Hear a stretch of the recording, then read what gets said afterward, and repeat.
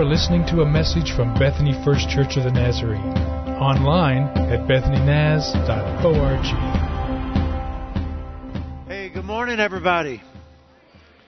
Girls, you made my morning over here. I know the guys are all off camping, but they'll be back. But the fact is, you guys are here. I hope you're enjoying your fall break. And God knew long before today that we would be together in this room, and He has put a word in my heart to share with all of us, and God is here this morning in our presence, and He's going to talk to us today. You know, only a couple of weeks ago, I was down in Texas. My friend Jeffrey oversees about 80 churches, and he invited your former pastor, Dr. David Busick, and myself to spend 3 days teaching and training pastors. And so we're doing everything we can to help Texas at this point. It's a job. So David was teaching on preaching, what I'm attempting to do right now, except for what I said about Texas. That's not preaching, okay? And so he was talking to pastors about preaching, and here's what he said. He said, faithful preaching, all right, allows for mystery and transcendence. In other words, there's some things that we just don't understand in life. So don't explain them away. You would never say to a family who is burying a young child, you would never say this to them, well, God needed an angel in heaven worse than you needed them here. He says if you say that, you're at that point, you're committing pastoral malpractice. Your license should be taken away for that. The truth is, there are some things that we just don't know, we don't understand, we don't have answers for. We know that suffering is real, but there's so much about suffering that we can't understand in this life, right? So what if bad things happen to good people? I don't know. There's some questions I don't have answers for. What we know is that storms come into our lives.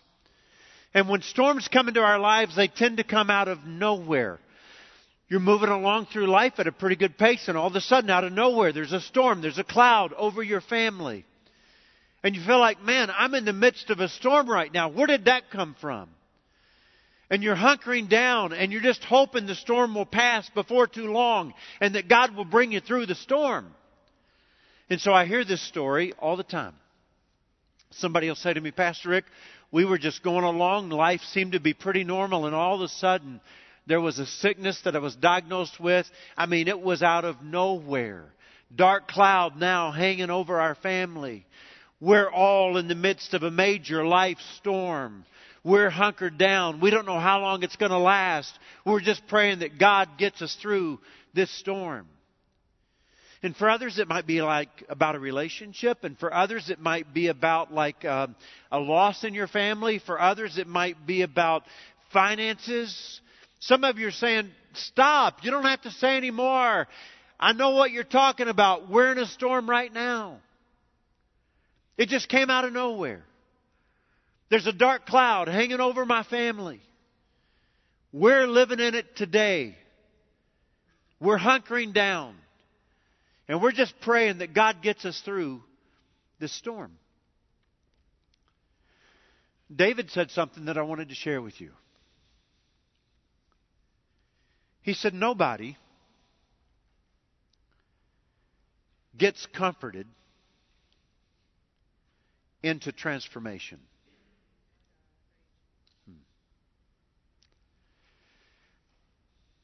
It's just not the way it works. We don't get comforted into transformation. The opposite is true. When God changes us, when God does His best work in our hearts, when God helps us to become more like Jesus, it's often when we're going through the really tough times in life, right? So I can't tell you how many times I've heard this story. Pastor Rick, listen to me, my friend. I would not wish this sickness on anybody. But let me tell you something. I would not want to be the person I was before I got sick ever again. It was in this sickness that God changed me. It was in this sickness that God did His best work in my heart. I don't want to wish this on anybody, but I don't want to ever be the person I was before I got sick. Because it was in the storm that God changed me. God doesn't waste anything. Even when you go through bad times, hard times, God says, I can bring some good out of this. I can not only get you through the storm, but I can do something in your heart as well. Here's what I want to talk to you about today. What do you believe about the storms? In other words, what do you believe about Jesus in the storms? What do you believe about getting through the storms? And what do you believe about what happens when you're in the storm? So what if I said this to you today, okay? What if I said Jesus has authority over the storms that come rolling into our lives? When the dark clouds come in and hang over, when you find yourself in the midst of a really tough time, when you're hunkered down saying, I don't know how long it's going to take to get through this storm. What if I just told you, you know what? Jesus has authority over those storms that come rolling into your life. Jesus has the power to calm the storm. Jesus has the power to calm you. There is no storm in your life that is outside the realm of Jesus' authority. You're not by yourself when you're in the storm. So, if you want to open your Bible to Matthew chapter 8. Matthew chapter 8. I want to share with you a story from verse 23, okay? Matthew is trying to say to his readers who are Jewish, this is your Messiah. He is going to bring the kingdom of heaven to earth, and He has authority to do so. So let me share the story with you. So one day, Jesus is in Capernaum, and He heals this centurion's servant. You remember the story last week? And then He talks to some people about what it means to be a disciple. And then He says, we're going to get in a boat and we're going to go to the other side of the lake. So He got in the boat and His disciples followed Him. And then suddenly, there was this furious storm. And it came upon the lake so that the waves swept over the boat. Now, I don't know if you've ever been in a storm where waves were sweeping over the boat, but that's a pretty scary storm. But Jesus was sleeping. You can tell Jesus is not afraid, right? The disciples went and they woke Him, and here's what they said to Him, okay? And you can imagine. They're shaking Jesus, and they're saying, Lord, save us. We're going to drown. And here's what Jesus said to the disciples. You have little faith. Why are you so afraid? Now here's what happens. Then He got up and He rebuked the winds and the waves. All right?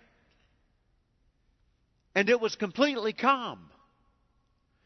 Now wait a minute. You're telling me that Jesus gets up because He's been asleep, and they're saying, come on, man, you got to do something. You know, we're going to drown.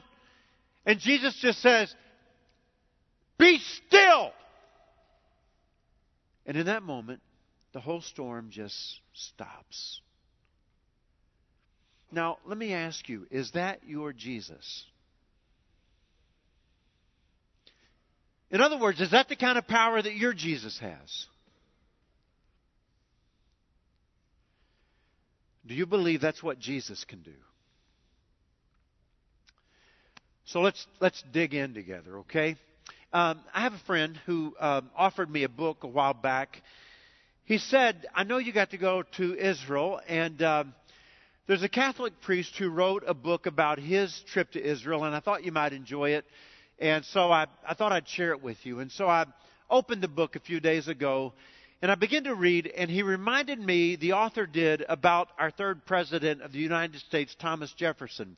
I hadn't thought of this for a long time. He kind of jogged my memory, and so I went digging. I thought, I got to find out more about this. And so I started doing some research, and here's what Thomas Jefferson, the third president of the United States, actually did. He found himself standing over the New Testament with a pair of scissors and a razor blade.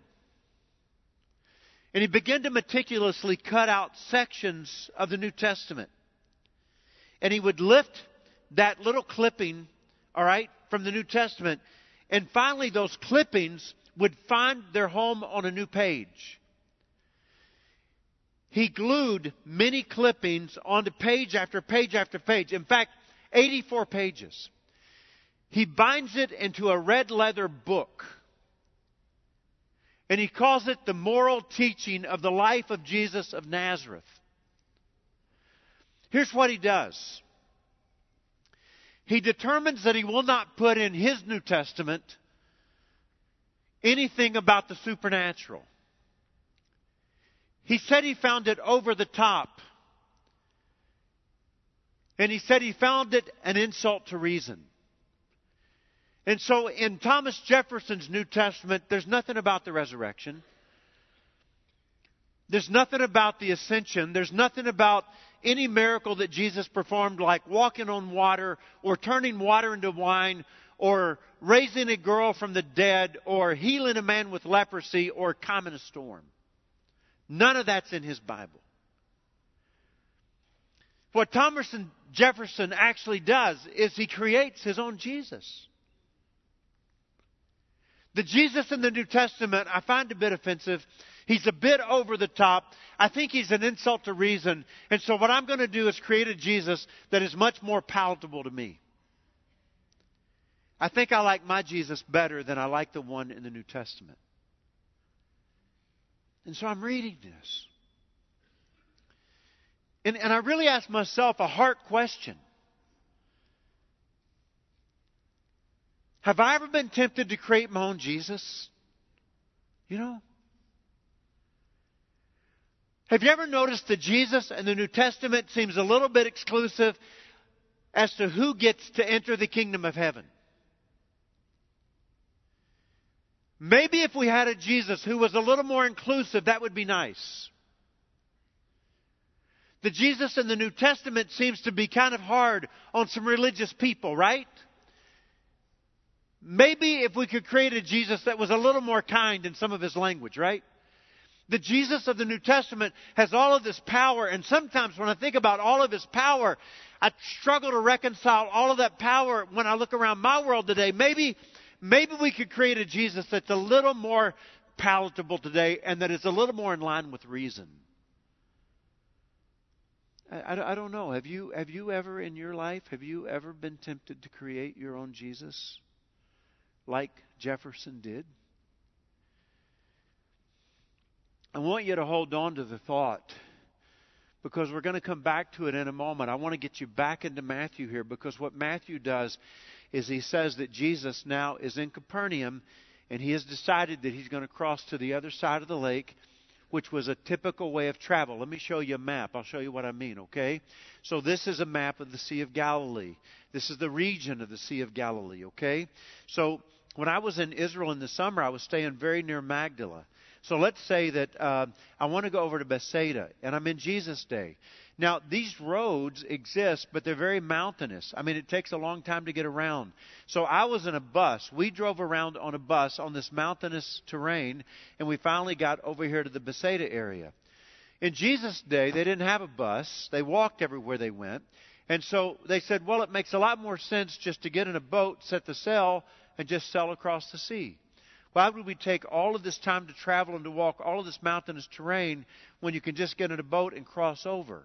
So if you lived in the region of Galilee, it made a lot of sense in Jesus' day just to cross over the sea when you were traveling in the region. It was very common. Everybody did this. Now let me show you a familiar picture. What is this? Lake Hefner. So it's familiar to everybody that lives here in Oklahoma City, right? You can see the shore on the other side. You say, I've never been to Galilee, but I've been to Lake Hefner. Does that count? I think it counts. So can you compare the two? I think this is helpful because, let me tell you, the size of Lake Hefner is 2,500 yards. 2,500 yards. 2,500 yards, okay? Let me show you a picture of the Sea of Galilee. The Sea of Galilee is 40,000. I said yards, I meant to say acres. Please forgive me. That would be a very small lake. That's a pond. Hefner is 2,500 acres. The Sea of Galilee is 40,000 acres. 17 times larger. You're beginning to get the picture? If you're at Hefner, you might walk around. But if you're in Galilee, you might say, I'm here at Capernaum. This is where Jesus got into the boat. In the passage we're talking about today. I stood on these rocks right here. It looks just like this. Jesus got into a boat right here on this shore. He said, we want to go over here to Bethsaida. The best way for me to get over there is just to take a boat. And so that's what he does. Now, you see the mountain ranges? Some of the mountains, like Mount Hermon, rises 2,600 feet above the level of the lake. It's not really a sea, it's a lake. When you're out on the Sea of Galilee, and I was, you can see all the shore, all the way around, okay? And so some of these mountains rise 2,600 feet above. Here's what happens. Cool air comes over the mountains. These valleys that you see act like giant funnels. The air is compressed in the funnel. By the time it hits the lake, it is violent. It creates an instant storm. Sometimes the storm creates waves that are over 7 feet tall on this small lake. So I'm talking about, I'm 6 feet tall, 7 feet tall, a foot over my head. So if you're in a small fishing boat, you can imagine that's why Matthew says the waves were coming over the boat, okay? Now here's what just amazes me. And this is the scripture I showed you a moment ago. He got up, he rebuked the winds and the waves, and it was completely calm. Is that your Jesus? What if? What if there's really a bigger story? What if this story that I'm sharing with you this morning is really part of a bigger story? What do you mean a bigger story, Rick? I mean, what if Matthew is telling you this story, but it's really part of a much greater story, and the greater story is about the fact that Jesus has authority?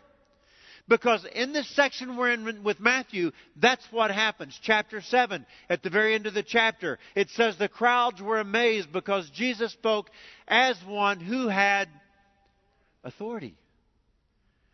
They never heard a teacher teach like this. Matthew uses the word over and over for a reason. He's trying to make a point. With the centurion says, I'm a man with authority. I say to this person, go, and they go. Jesus, you don't have to go to my servant. Just say the word because you have authority over diseases. And when you get to chapter 9, Jesus says the Son of Man, talking about himself, has to forgive sins. And here now you see Jesus with authority over the elements. He says to the wind and the waves, be calm, and everything gets calm. So here's what I'm thinking with you, okay? And I want you to think with me. You say, Rick, you've come in this morning, and you've kind of gotten up and you've said, sometimes we have storms in life. And then you said that Jesus has authority over those storms that come rolling into our lives. And then you tell this story about Thomas Jefferson creating his own Jesus.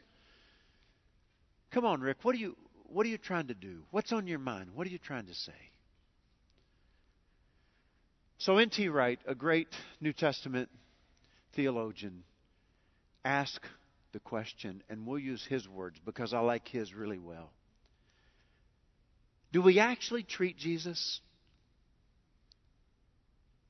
as if He's got authority over every aspect of our lives and our world? And I think it has to get personal here.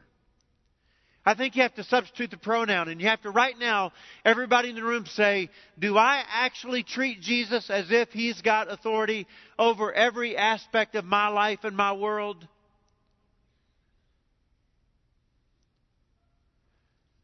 Do I really believe that Jesus has authority over the storm that I'm in right now? Tell me about your Jesus. Does He have any power? Or is He like Jefferson's Jesus? He's just a good teacher. Because if your Jesus doesn't have any power, I don't want anything to do with Him. Because I'm a pastor of a church, and in my church today, there are people who are fighting cancer and other sicknesses, and I need a Jesus who can heal them. Because in my church, there are marriages that are coming apart, and I need a Jesus who can put relationships back together. And in my church, there are people who are battling addictions, and I need a Jesus who can free people from addictions. And in my church, there are people who are losing this battle with sin. Sin is dominant in their lives. Sin has dominion over them. And I need a Jesus who can set people free from sin. And so if your Jesus doesn't have any power, I don't need your Jesus. So tell me what your Jesus is like. You know, once in a while, not the staff, not the pastors, but the people who attend the church, once in a while, they get busy and they get on the phones and they get to saying, I think we should have a prayer meeting. I think we should pray. I'll never forget the morning of September the 11th, 2001, will you? Planes crash into the World Trade Center and into the Pentagon, and we don't know what's going to happen next. We're all afraid. And you know what happens? The phone starts ringing at the church. And everybody that called said, hey, Pastor, can we pray? Can we get together and pray? Can we have a prayer meeting tonight? And I said, yes, we should. And so sure enough, boy, 6 o'clock didn't come soon enough. And the parking lot just filled up with cars at 6 o'clock. And we all filled our sanctuary. And there were just hundreds and hundreds of people in there praying. We need to pray. Sometimes it happens when we get news that somebody's been fatally maybe killed, or sometimes we learn about somebody who's really sick. And I remember not too long ago, we met in room 100 a couple of months ago, a whole bunch of us. You couldn't even get in the room. It was so crowded. People were sitting on the floor all around the room. And we were all praying for somebody that we love very much to get well, to get healed. But I didn't call the prayer meeting. No, not me. It was people like you saying, hey, do you think we could pray? They were getting on Facebook saying, let's pray. They were saying, we're going to meet at the church tonight and pray. I think we should pray. I think we really need God to help us. I think sometimes we're at our best when we're in that mode. When we realize we can't fix ourselves. We can't fix our situation. We realize there's a storm in our lives. And right now, it just came out of nowhere, and there's a cloud over all of us, and we're just hunkering down, wanting God to get us through the storm. I can't save myself from this storm. I need God's help. I love it when we do that, when we all get together and say, we ought to pray is what we ought to do. We should be praying. We should be calling on God because we need God right now. And that's where the disciples find themselves. Literally, they were in over their heads. The waves were over their heads, right? What are we going to do? Let's call out to Jesus. And so that's what they do. You're in your best moment when you realize, I need Jesus. Let me tell you something. When the very foundation of our souls are shaken, Jesus will hear you pray. I'm telling you. And so I think the to-do part of the sermon is really easy. It's simply this. Call out to Jesus during the most turbulent times of your life. It's okay. In fact, it's a good thing to do. It's the right thing to do. When you're going through the storm, call out to Jesus. He wants you to. He invites you to. In His Word, He asks you to. Just call unto me. I'll answer you. I'll show you great and mighty things.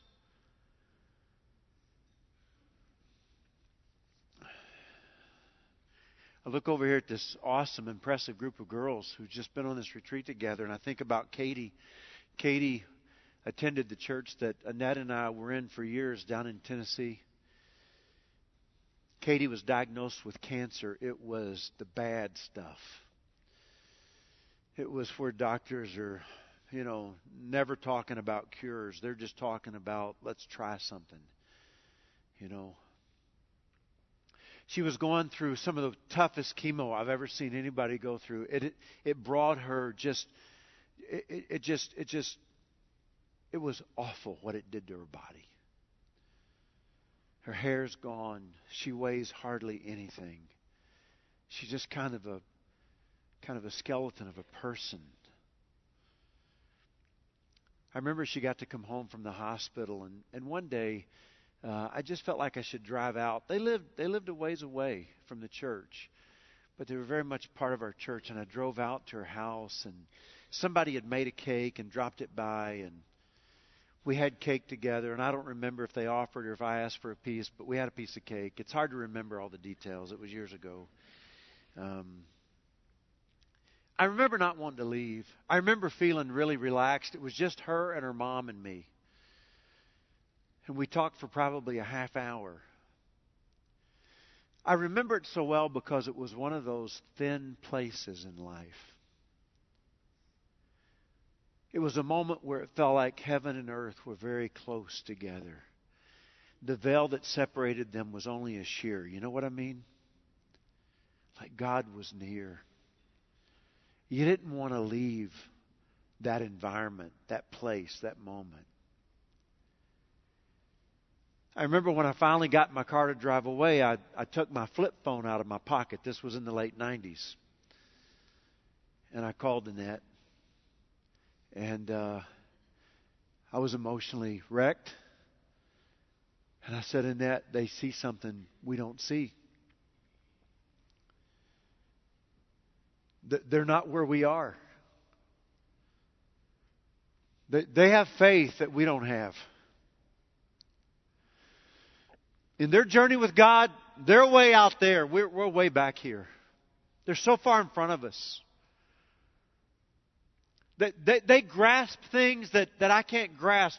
Their understanding, Annette, about God and faith is out in front of me. They're somewhere I am not, and I have never been in my life. I felt like their faith was huge. And I felt like my faith was small. It's really the story I'm reading to you today as well. Don't you think it's interesting that even Jesus admits they have a little faith. He says, okay, you have little faith. You got a little. You don't have a lot, but you got a little. You know? You've got some. He compares them to the centurion in the other passage. He gets it. You guys don't get it. I haven't seen faith like his in all of Israel. He's talking to the disciples there, all right? He's got big faith. You guys have little faith. He has understanding you guys don't have. He grasps what you don't grasp. He's way out there. You're way back here. He sees things you haven't yet seen. He gets it. You don't get it. He's got big faith. You've got little faith. But what happens when Jesus calms the storm? Listen to the words again, okay?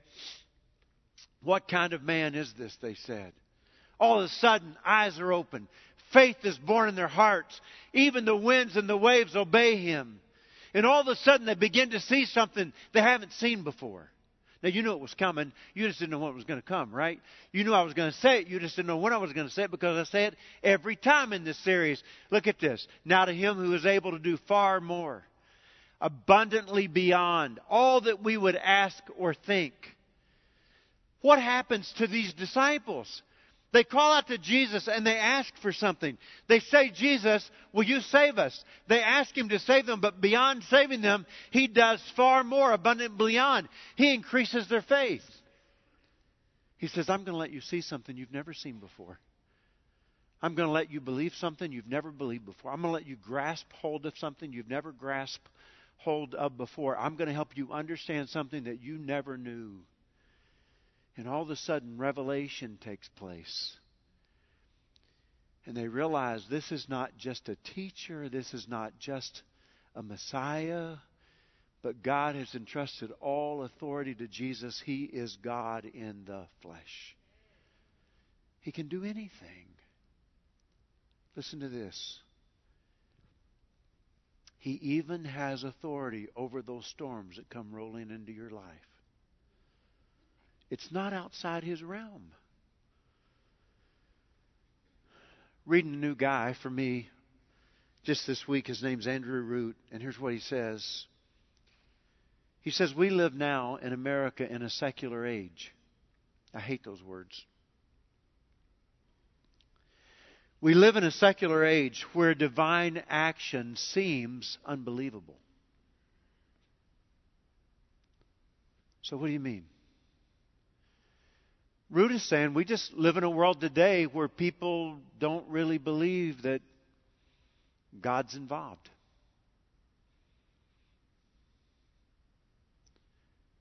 It's a Jefferson kind of day. Just cut out all the supernatural. God's just off in distance. We're pretty much on our own.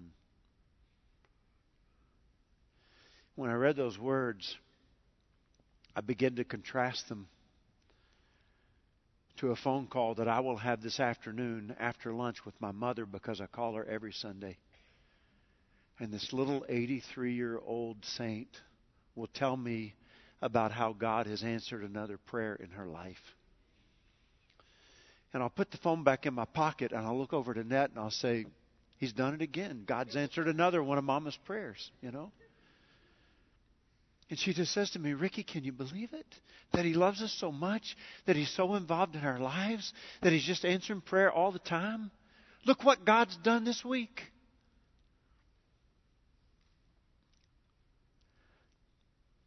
I don't want Jefferson's Jesus. I want my mama's Jesus. I want a Jesus that has power. I want a Jesus who can have authority over the storms that come rolling into our lives and who can bring us through. So some of you said, we didn't sing much today. Well, we're going to sing now. That's our desire. So the band's going to come up. And Chad's not able to be with us today. His little girl Lillian is sick, so we'll pray for Lillian this morning. But Chad just said, I kind of envision you preaching this sermon and then there being another 15 minutes or so where we can just be in God's presence together. And where people can just stand and sing and worship. And where maybe people could go to one another and say, would you pray for me? Or can I pray for you? Or would people would be free to go to the altar and then go back, and other people would feel free to go to the altar and then go back? Or would people would feel free to sit down or stand or kneel? And just maybe could we, for like 15 minutes or so, could we just worship Jesus together? And for people who are going through a storm, Rick, it just rolled in out of nowhere. Never dreamed I would be here. Dark cloud hanging over my life today. We're in the middle of it, hunkered down, wondering when it's going to pass. Is God going to bring us through? For people who are in a storm, maybe they could just turn to Jesus. Call out to Him. I know He'll hear them pray. So that's what we're going to do. So why don't we just stand together? Let's worship Him together. For these next 15 minutes or so, let's be in His presence. God may say to you, go to a brother or a sister. Put your arm around them. Pray for them. Go to a brother or sister. Ask them to put their arm around you and pray for you. Be in His presence this morning. In Jesus' name we pray. You have been listening to a message from Bethany First Church of the Nazarene. Visit us online at bethanynaz.org.